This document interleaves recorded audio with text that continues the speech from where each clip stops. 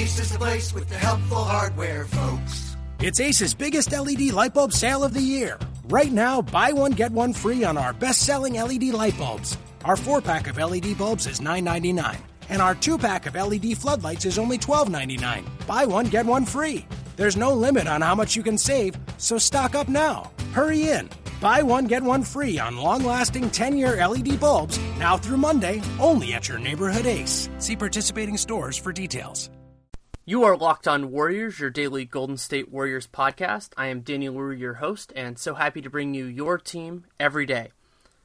Today's Locked On Warriors is with a guest who I'm very familiar with because he is, I guess you could say he's my boss at the Sporting News. Adi Joseph is the deputy editor of the Sporting News, and he edits my stuff for that excellent publication. And he specifically wanted to talk about the depth of the Warriors and talk about those guys, and I'll let him explain why. But it's a great conversation because we do really focus on the players that are, outside of that top 4 guys, and there is a lot of meat to get into there. And while we talk about the depth, that I like using depth instead of non-starters because we do talk about Zaza Pachulia a fair amount. So conversation runs about 40 minutes. I hope you enjoy it. Thanks so much for coming on. Yeah, thank you for having me. I'm excited to join the Locked On Warriors podcast. I've been on the Locked On Hornets podcast recently, so it's a cool little thing that Mr. Locke has set up. It is, and I'm really excited to be a part of it. And you specifically brought up the topic that you wanted to discuss, and so what we're going to talk about are the depth pieces on the Warriors. You want to kind of explain why you wanted to do that? Yeah, I think for starters, we've all heard way too much about the starting lineup. And, Kevin, particularly the big 4, if you want to call them that, are going to get analyzed to death. And obviously, your best players are the guys you win with. And there's no doubt about that. But, we saw last year, injuries happen, things happen. Depth can play a major role when you least expect it. And the Warriors are everyone's favorite to win the playoffs, but I think their depth could be a concern. So me being a generally cynical person, I picked an area of weakness that I thought would be fun to discuss. Absolutely nothing wrong with that. And so you can there are a lot of different ways to think about it, but one of the most interesting parts about the way Bob Myers and the front office have constructed this bench is that it's very heavy on big men, and we don't really exactly know how all of them are going to work out, but, there are a lot of traditional bigs on this roster, and when you think about that, the Warriors' most dynamic moment in the last couple of years was when they went to what's commonly called the death lineup. It is kind of interesting to take that tact for the rest of the team.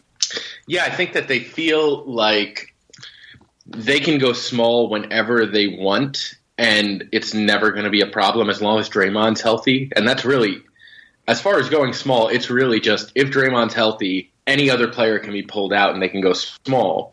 Going big is trickier because sometimes you're going to need to go big, as they found out against the Thunder. And furthermore, they don't have an obvious 3 or 4 guys they can plug into a big lineup. So they needed to have variety so they could ride a hot hand so that if Zaza falls off in the second half, they have other options. And I think that was a smart decision. And the big men they brought in are very flexible and different. So they are. That was a good move too. Yeah, and it also makes sense in the idea that particularly if you're going with older big guys, you don't want to play them that many minutes. Whereas, the youngsters at the guard positions can run a lot more. Even Sean Livingston, who, he's not really going to play more than 20, 25 minutes. 20, 25 minutes is probably more than you're going to give any of these bigs other than, not counting Draymond, other than Zaza on a good day. You're probably not ever really going to roll these guys out too much beyond that, and so having more makes sense. And I also think of it as a regular season construct more than anything else. If you already have your 5-man lineup, then figure out guys that can give you rest and give you balance for the regular season when you actually need to rest these guys. Yeah, Bogut played 20.7 minutes a game, and a lot of that was, not a lot of that, but some of that was cut into by just generally blowouts and him not needing to be in at the end of games, and some of that was cut in to by his health. But for the most part, I think that was, even if he had been fully healthy for the whole season and more games were close than actually were, he's still probably only going to be playing 25 minutes a game last year. And Bogut is, and I want to be clear here, Bogut's a lot better than any of the traditional big men that they have on this roster. And so I expect to see a lot of different things. I think they are at least going to give Damian Jones a real shot at playing that Festus Ezeli role, and I think Kevon Looney will get some playing time. Really excited to see the David West, Draymond Green big man pairing. They have options. They gave themselves options. I'm just not sure if any of them are good. Yeah, and that is an issue, but that's also why you have a lot of guys and that you have players with disparate skill sets, so you can kind of see what works and what doesn't. And the Warriors are really kind of static, and I don't mean that in a bad way, at a lot of their other positions, because you have all-stars. It makes it a lot easier. You have those guys, you put them in, and then also the other issue, part of the reason why it might have happened is the pure concept of supply and demand.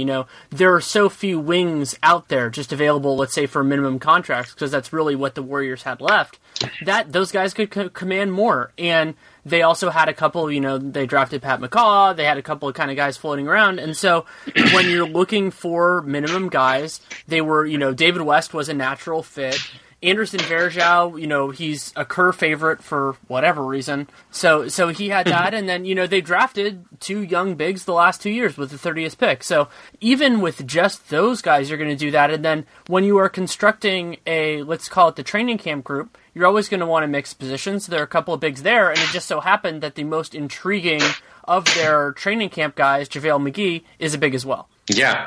I do also think that there's one other factor here, and I think it's a factor that we, in a discussion of the Warriors bench, should probably get to pretty early on, and that's Andre Iguodala. And, obviously, Mr. Iguodala, I'm sorry.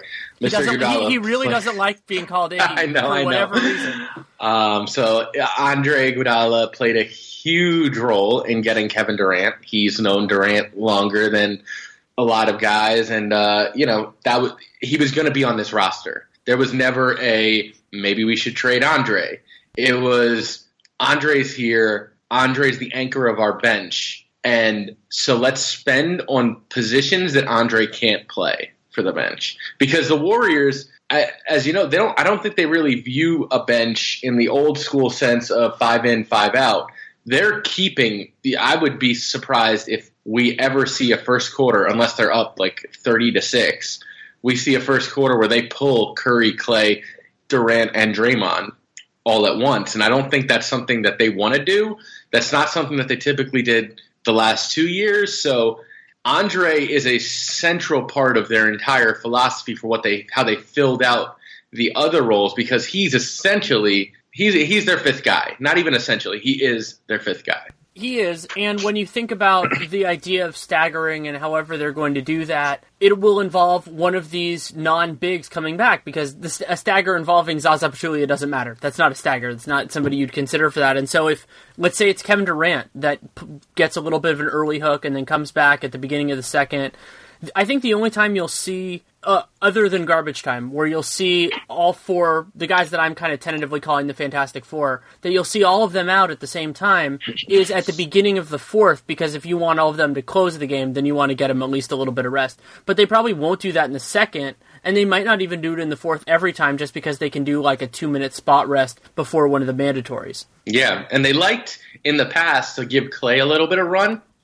but I think my guess, hypothetically, is now that you have Curry and Durant, you're going to want to give them both time on the court without the other, both to sate their need for shots and to let them show off their creativity and get themselves into a rhythm. And, I'm thinking, and I can't say exactly what's in Steve Kerr's mind, and I'm not sure Steve Kerr knows yet, but I'm thinking that you're probably going to see Durant and Curry being the guys who are most often, one of them is off the court at a given time early in a game, particularly. So as a result, that puts a lot of pressure. If it's Durant in particular, that's going to put a lot of pressure on the second unit to learn how to play with Kevin Durant very quickly. It will, and also having versatility in terms of especially the big men on your roster makes sense if they're going to be, if you're trying to figure out support pieces with somebody as dynamic as Durant. You want to see, does he need shot blocking? Do you want to have somebody who's a more able passer or free throw shooter? All those kinds of things. If you're dealing with backup bigs, no matter what, they're going to have flaws. That's just the nature of the business. There's nobody that is so good at, that who doesn't start. Maybe the closest was Biyombo last year was a really good player, and he came off the bench, but that was more of a diamond in the rough situation than anything else.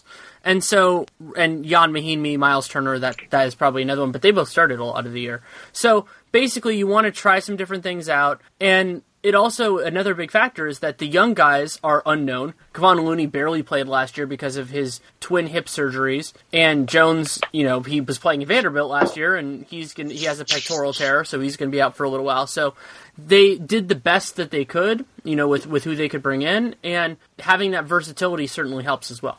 Yeah, I think, the interesting thing here too is that second unit is still, it's not going to have the defensive level, all of the big men, and that's where they're really going to miss Bogut and Festus, is none of these big men are known for defense. Even Damian Jones is a raw defensive player with some potential.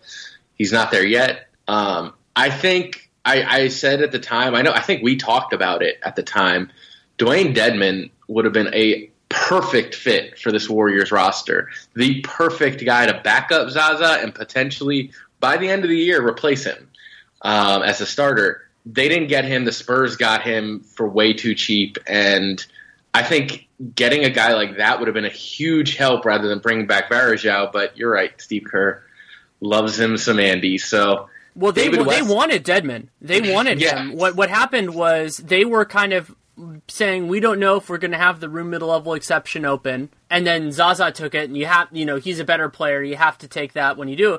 And so they turned to Dedmon and said, hey, all we have left is the minimum, we would love to bring you in, it would be a good opportunity for you. And he chose the Spurs. No blame in that. It's a lot more money, and it's the Spurs and everything else. I mean, he might be their best defensive big too. I mean, it's a different thing being on the Warriors, especially because he has been in the Warriors organization before. So that is another factor in all this. But he made a justifiable decision on his end. It's a lot more money. He also got a player option, I believe, for the second year, which is great.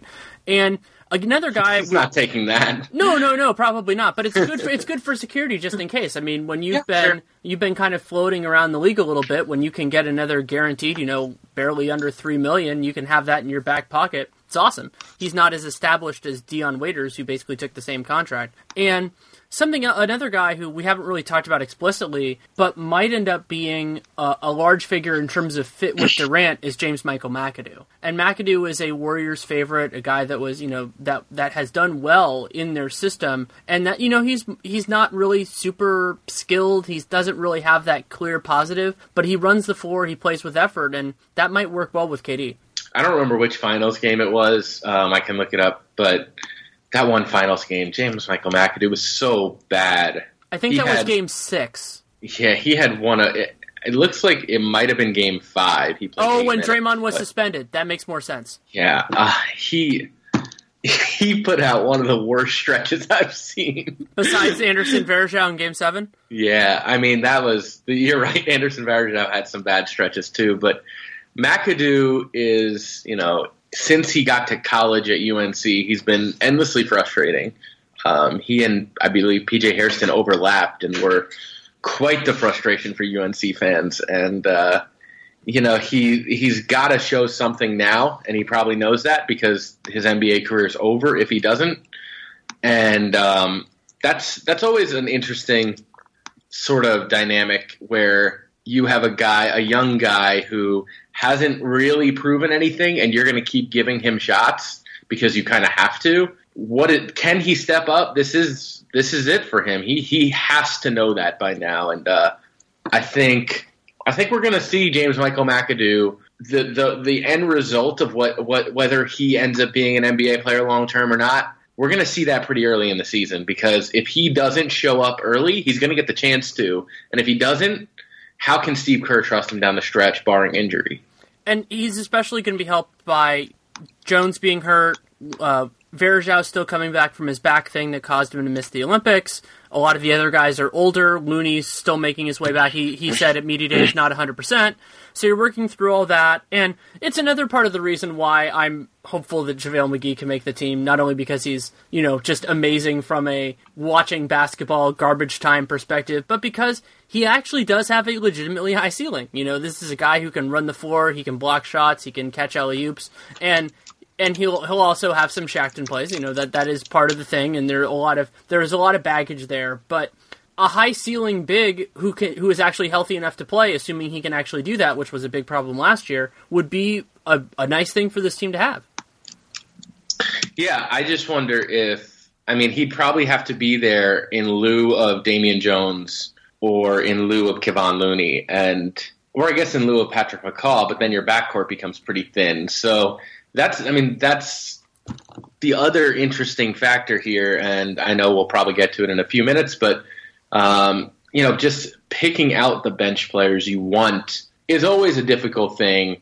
It becomes really difficult when you're dealing with a roster where so much of what you need is going to depend on, it's going to shift a lot as a player gets hurt or as a player, with 4 stars like they have, and finding the balance and the fact that they're going to be playing this new sort of rotation and just trying out new things. I think that they're going to have to be very smart about who they fill those end bench positions with, just to give them the maximum versatility, in large part because they're going to be in a lot of blowouts, and that end of the bench is going to play, and you've got to make sure that you consistently can get your top 8 players, top 9 players off the court when you need them off the court. And that means getting some production out of the end of the bench, because the NBA doesn't let you have 20 guys. Yeah, that's a really good way of thinking about it, and it will be an issue related to injuries, with those guys coming in. I think the best argument for JaVale making the team out of camp is if Looney and Jones and even Varejao, let's say 2 of those 3 or more aren't ready to go, and the benefit with McGee is that his contract is not guaranteed right away. So you can have him, and then basically he's on the roster until you don't need him anymore, and then if he's earned his way to stay on, then you try to make things work a little bit. And if he hasn't, then you just cut him, and maybe you bring Elliot Williams back, you figure something out with everything else. And that works, but you're right that also going to this big, heavy idea with the bench, the fact that you can only have 15 guys, have 13 active, means that you're going to be asking a lot of somebody like Ian Clark, who has the talent, but is going to have to really show it this year. Yeah, and I think, get back to Clark in a second, but I think one of the really interesting facets is if you look at the current Warriors 8-man rotation, you have 4 stars and you have 4 older injury-prone players. We know for a fact that when healthy, Sean Livingston, Andre Iguodala, David West, and Zaza Pachulia will be the other 4-man in the 8-man rotation. How healthy will they be in the playoffs? It's incredibly important that those 4 guys are not soaking up. You'd rather have Klay Thompson or Draymond Green or even Kevin Durant or Stephen Curry out there in garbage time than just be wasting the limited minutes that you're going to get out of Livingston or Iguodala or West or Zaza, because you're going to need them. You need them to be healthy when the playoff starts, just to give you any semblance of proven depth. And those 4 guys are so much more frail and limited than the four stars. Obviously, Curry's had ankle issues, Kevin's had foot issues, but that adds another layer of pressure too. And Ian Clark is the obvious first guy to talk about here.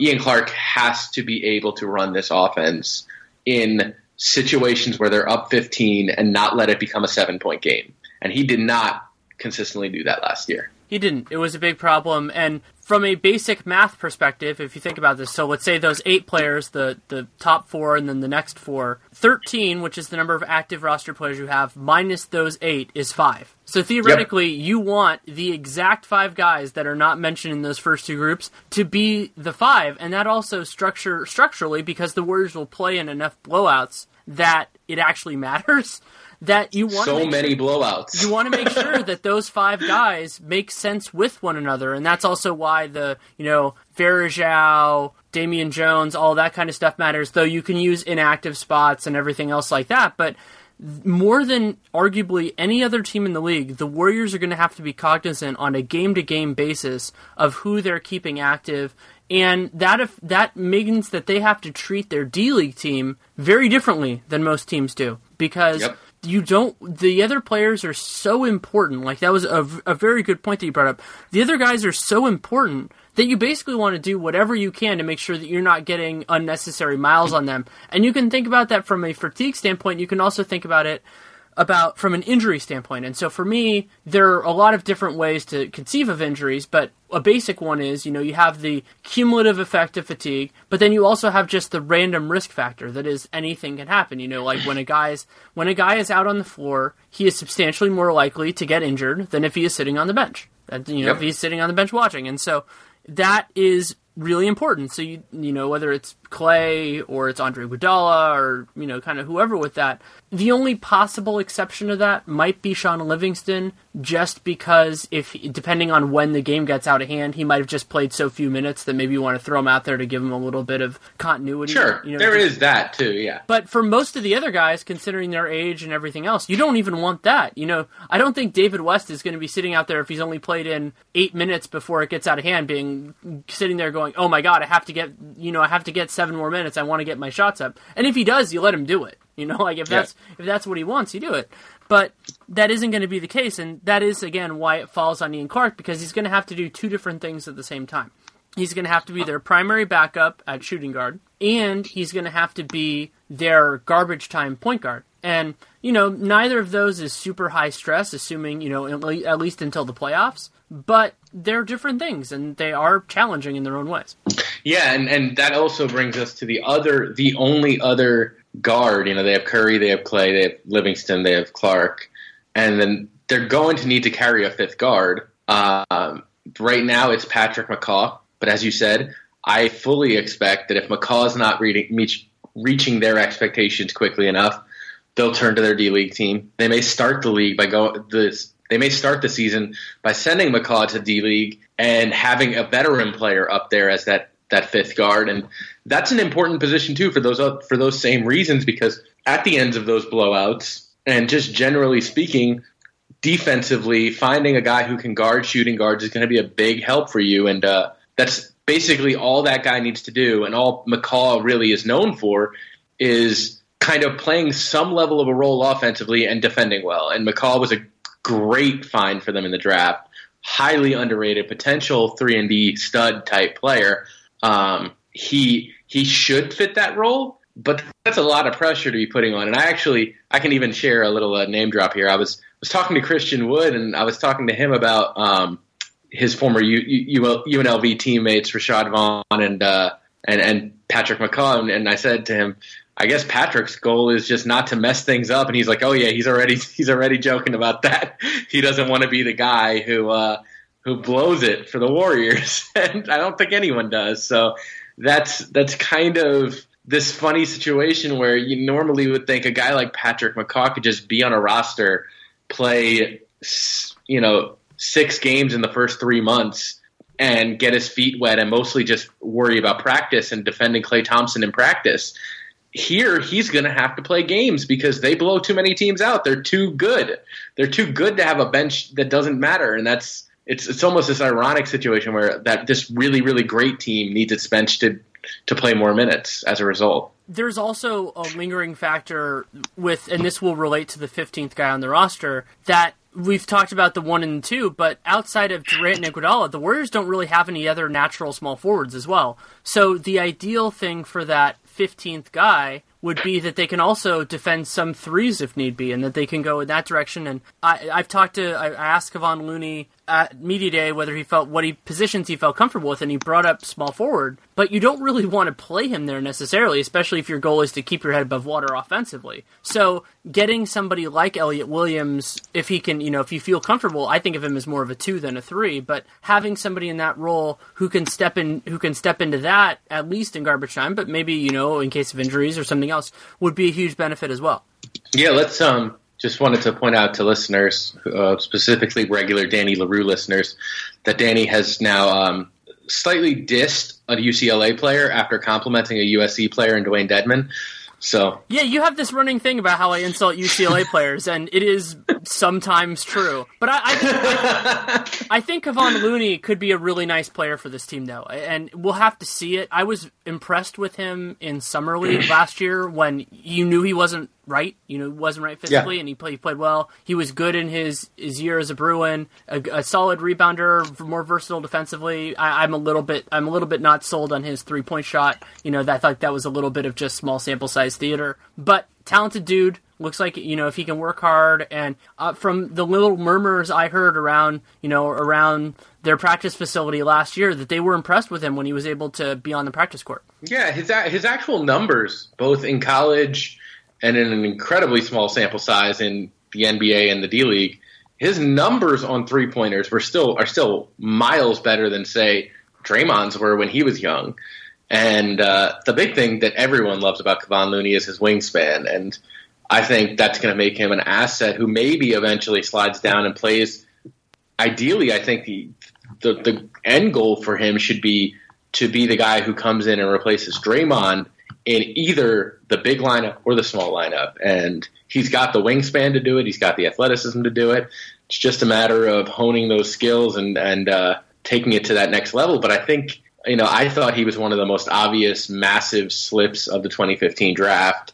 And I was almost a little like shaking my head at the NBA champion Warriors getting a guy that good, because I think if not this year, then next year it might be he might have a chance to show just enough to, you know, get that fourth year and then get himself an extension and turn himself into a real NBA player. I haven't heard this explicitly from anybody, but I wouldn't be surprised at all if the Warriors' best case scenario with him, or like their realistic goal, is that if basically Draymond in some ways is especially with Durant now, is probably one of the most devastating injury because they just don't have anybody to replace him.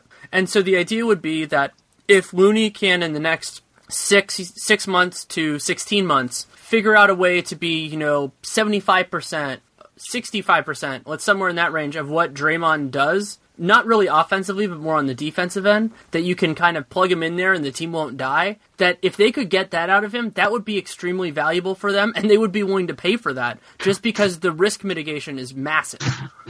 Yeah. I mean, that's kind of what they're still to this day hoping Clark is for Curry. And that's, you know, going back to that, you know, last year they tried routinely to run some of the same kind of sets and looks. I don't want to say plays because Stephen Curry doesn't really run plays, but the sort of sets, looks, screens that they ran for Curry, they tried to run them for Clark, and what you saw was a guy who, while far more similar and more of a facsimile to Curry than Sean Livingston ever could be, or even than Leandro Barbosa, really, you saw a guy who couldn't execute those. And so now Ian Clark is also in this position where, just like Looney will be in the future, I think the Warriors would pay a premium to have a backup who can sort of do what Curry does. And there's also a lot of teams that would pay him to be a starter if he could sort of do what Curry does. So he's in a position where he can solidify his value to this team, and it's really, really important that they find someone who can replace Stephen Curry and his role on the offensive end. Obviously, less important now that they have Kevin Durant, but last year that was a massive issue for them, and they had to change the way they played because Sean Livingston was so much better than Ian Clark, but Ian Clark couldn't. But Sean Livingston couldn't really do what Steph does. So now they have this hope, I think, that Ian Clark will be that guy. You don't find another Stephen Curry, but you do maybe find a guy who can run off the screen the same way and shoot 36% on that shot Stephen shoots 46% from. Yeah, that's a really good way of thinking about it. And another consideration here is that Sean Livingston can't really scale up his minutes anymore. So you need somebody who can, if Curry misses time, who can play a bunch of minutes, because you all of a sudden that's an opening that you need. And if Clark can do that and theoretically be a backup too, then he's worth more than the mid-level. He's worth a lot there, and we don't know exactly what his situation's going to be, but that would be another dream for them, and I'm sure that they wish that they would have had a guy like that fall to them in the draft. There's probably a part of them that if the picks had gone differently, if RJ Hunter had fallen instead of Kevon Looney, that would have played this little pipe dream that he could have been that guy. But, he's disappointed in Boston so far. We'll see what he does this year. And, they've gotten the guys who've fallen to them at 30 have been bigs. They did that. And then McCaw, if he can work out, then he's the answer at the 2. And really, when you have a team that has limited ways of improving, a lot of these are shots in the dark. And also limited ways of improving in large part because they're going to win 75 games. That's also true. But even from a depth perspective, the Warriors this year, they had to use their room mid-level exception, which is really the only thing they had other than minimum salaries. They had to use that on a center. They had to do that, and you're not really going to get a developmental long-term center for that. So, they used their draft picks for that kind of thing, and they got Zaza Pachulia, which was a great contract, one of the best contracts of the summer. And, that's basically going to be their path moving forward, is you just roll the dice on a bunch of different guys, hope that, let's say, one works out a year, and that you get a couple years of team control out of it. Like with McCaw, they have 2 years and then match rights, and similar things with guys like McAdoo. And then Clark is actually an unrestricted free agent after this year, so he could really cash in, depending on what he does. Though he might not be able to do that with the Warriors, because depending on how all this works out, you have the issue with cap space. But I wanted to go back just because I feel like this podcast would be incomplete without it. It really cracked me up, since you were the editor on the piece, when I wrote the original Sporting News Kevin Durant piece back in November, that I did have this whole hedge about Iguodala versus Barnes, and it was true that was the choice. And it was this weird thing, because you could make a really good argument that it should have been Harrison Barnes. He's younger, he does a lot of things. But at the same point, I think in my heart of hearts, and I think a lot of Warriors, writers and fans were probably like this, you always kind of knew which way that was going to go.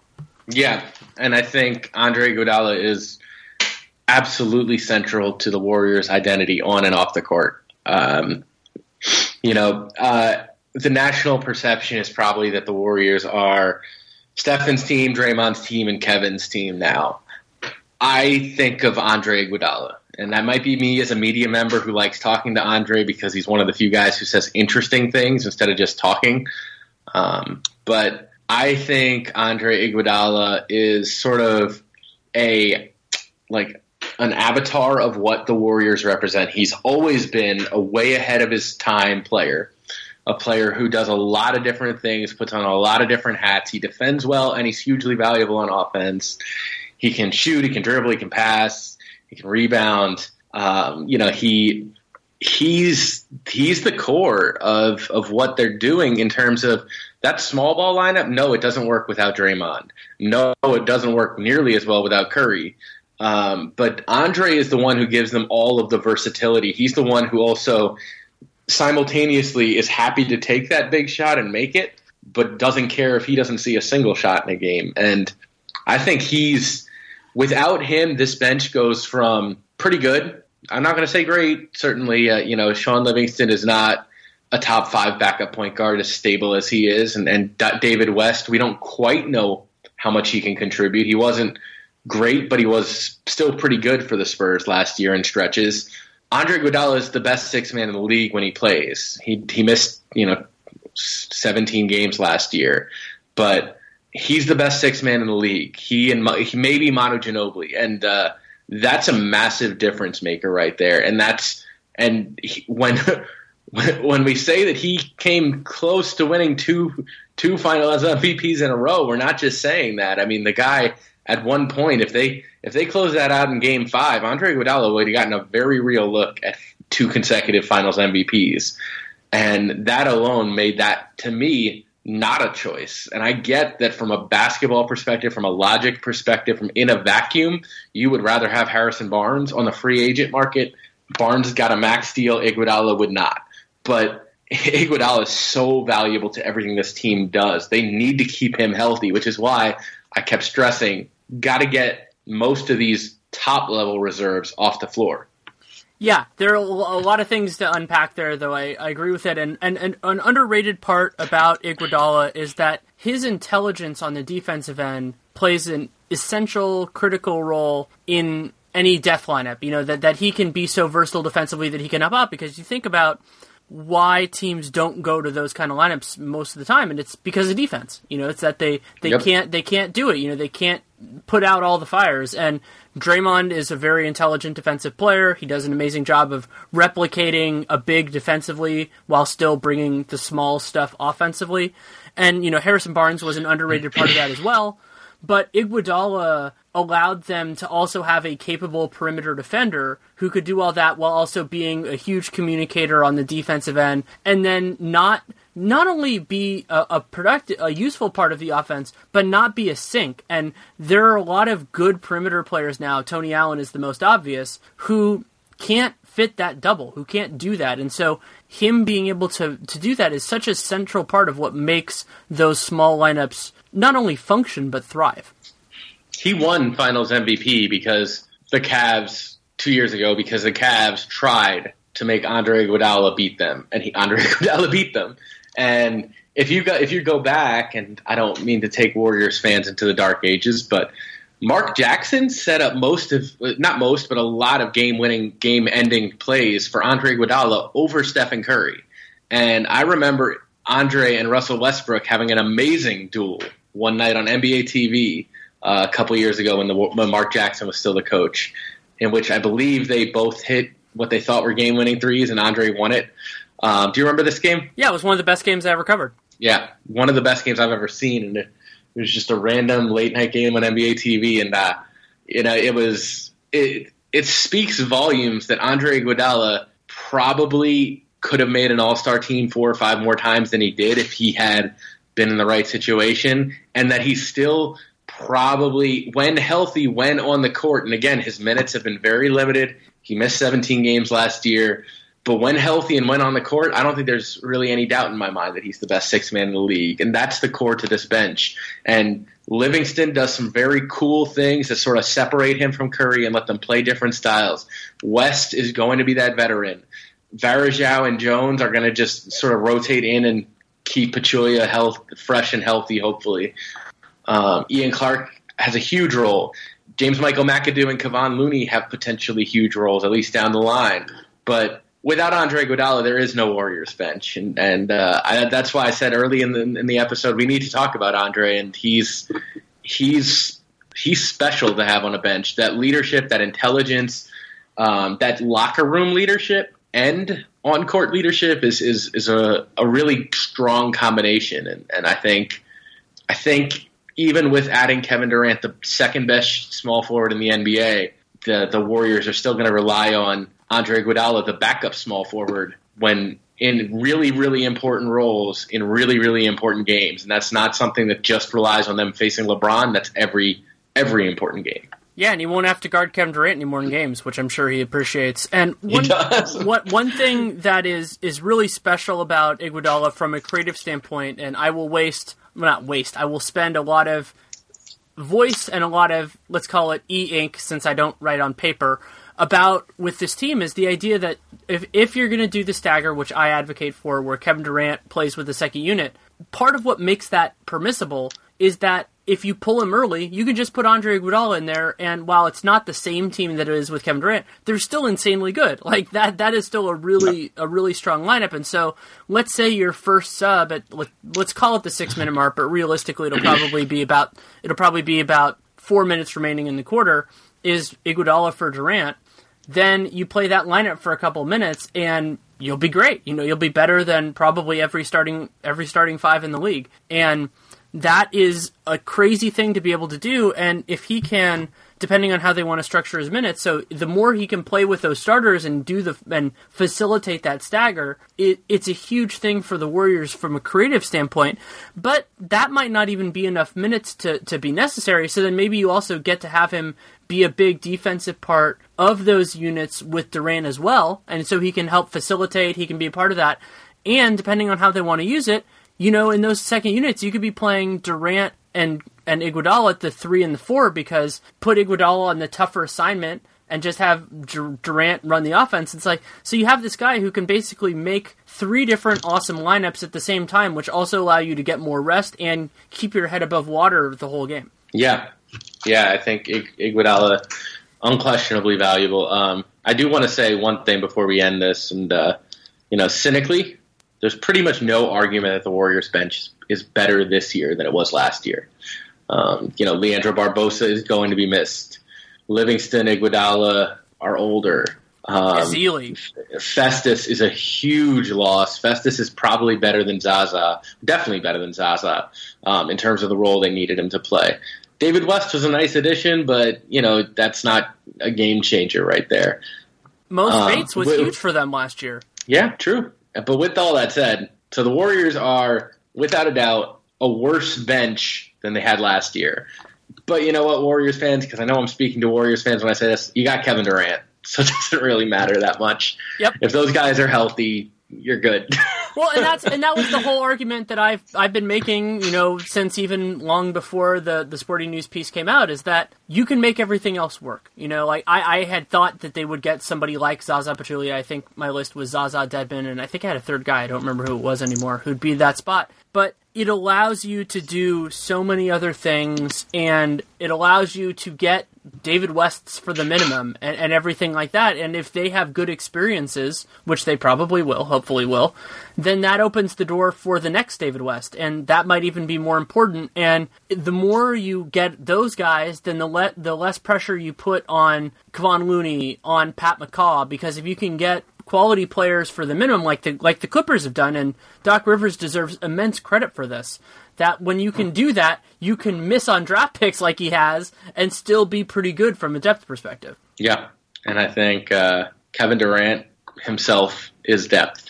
Yep. He is depth. He's again, because you're staggering that second unit, so instead of having Clay be the starter that runs with the second unit, it's now Kevin Durant. The best isolation scorer in the league. That is depth. Yeah, and for that's people, how I think we need to end this. Just end this on. Hey, you got Kevin Durant. Your depth isn't a problem as long as he and Steph Curry and Klay Thompson and Draymond Green stay healthy. Can't say it any better than that. Thanks so much for coming on.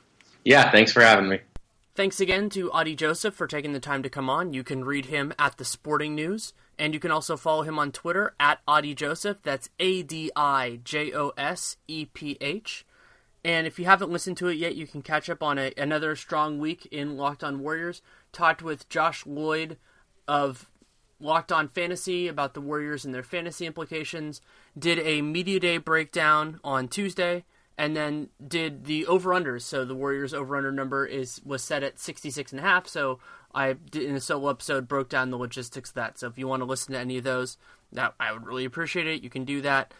If you have any feedback, good, bad, indifferent, whatever you want to do, you can send it to me on Twitter at Danny Leroux, DANNYLEROUX, or DannyLerouxNBA@gmail.com.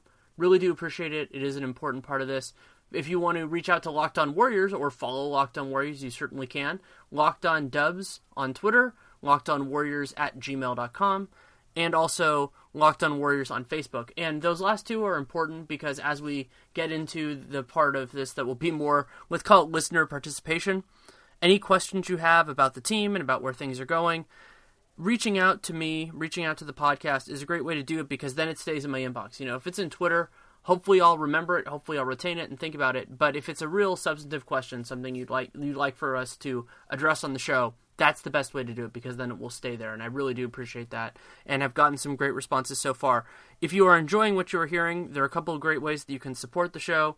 You can go to iTunes or whatever you use and subscribe to the show and download every episode, and you can also leave a rating and a review. However you do that, it really does help. It is important to do that because that lets other people know that you are enjoying it. Something else you can do, which is both to help yourself and to help us, is if you are a football fan, you can listen to the companion Locked On shows for the Niners or the Raiders. They do a great job over there. And so while basketball is, it's starting in a degree of earnestness, let's call it, on Saturday, the NFL is going strong, deep in the regular season, going into week 5. And so if you want to do that, check out the work they're doing. I am immensely impressed that they are able to do that kind of material for football, which, as somebody who used to cover the NFL, is a much harder sport to do daily content on just because the games are once a week. And so I admire that. You can also check out David Locke, the godfather of the Locked On Podcast Network. He does the excellent Locked On NBA as well, which you should definitely listen to. And it's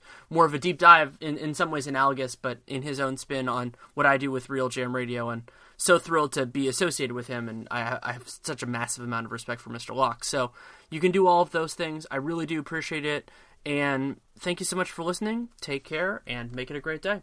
Ace is the place with the helpful hardware, folks. It's Ace's biggest LED light bulb sale of the year. Right now, buy one, get one free on our best-selling LED light bulbs. Our 4-pack of LED bulbs is $9.99, and our 2-pack of LED floodlights is only $12.99. Buy one, get one free.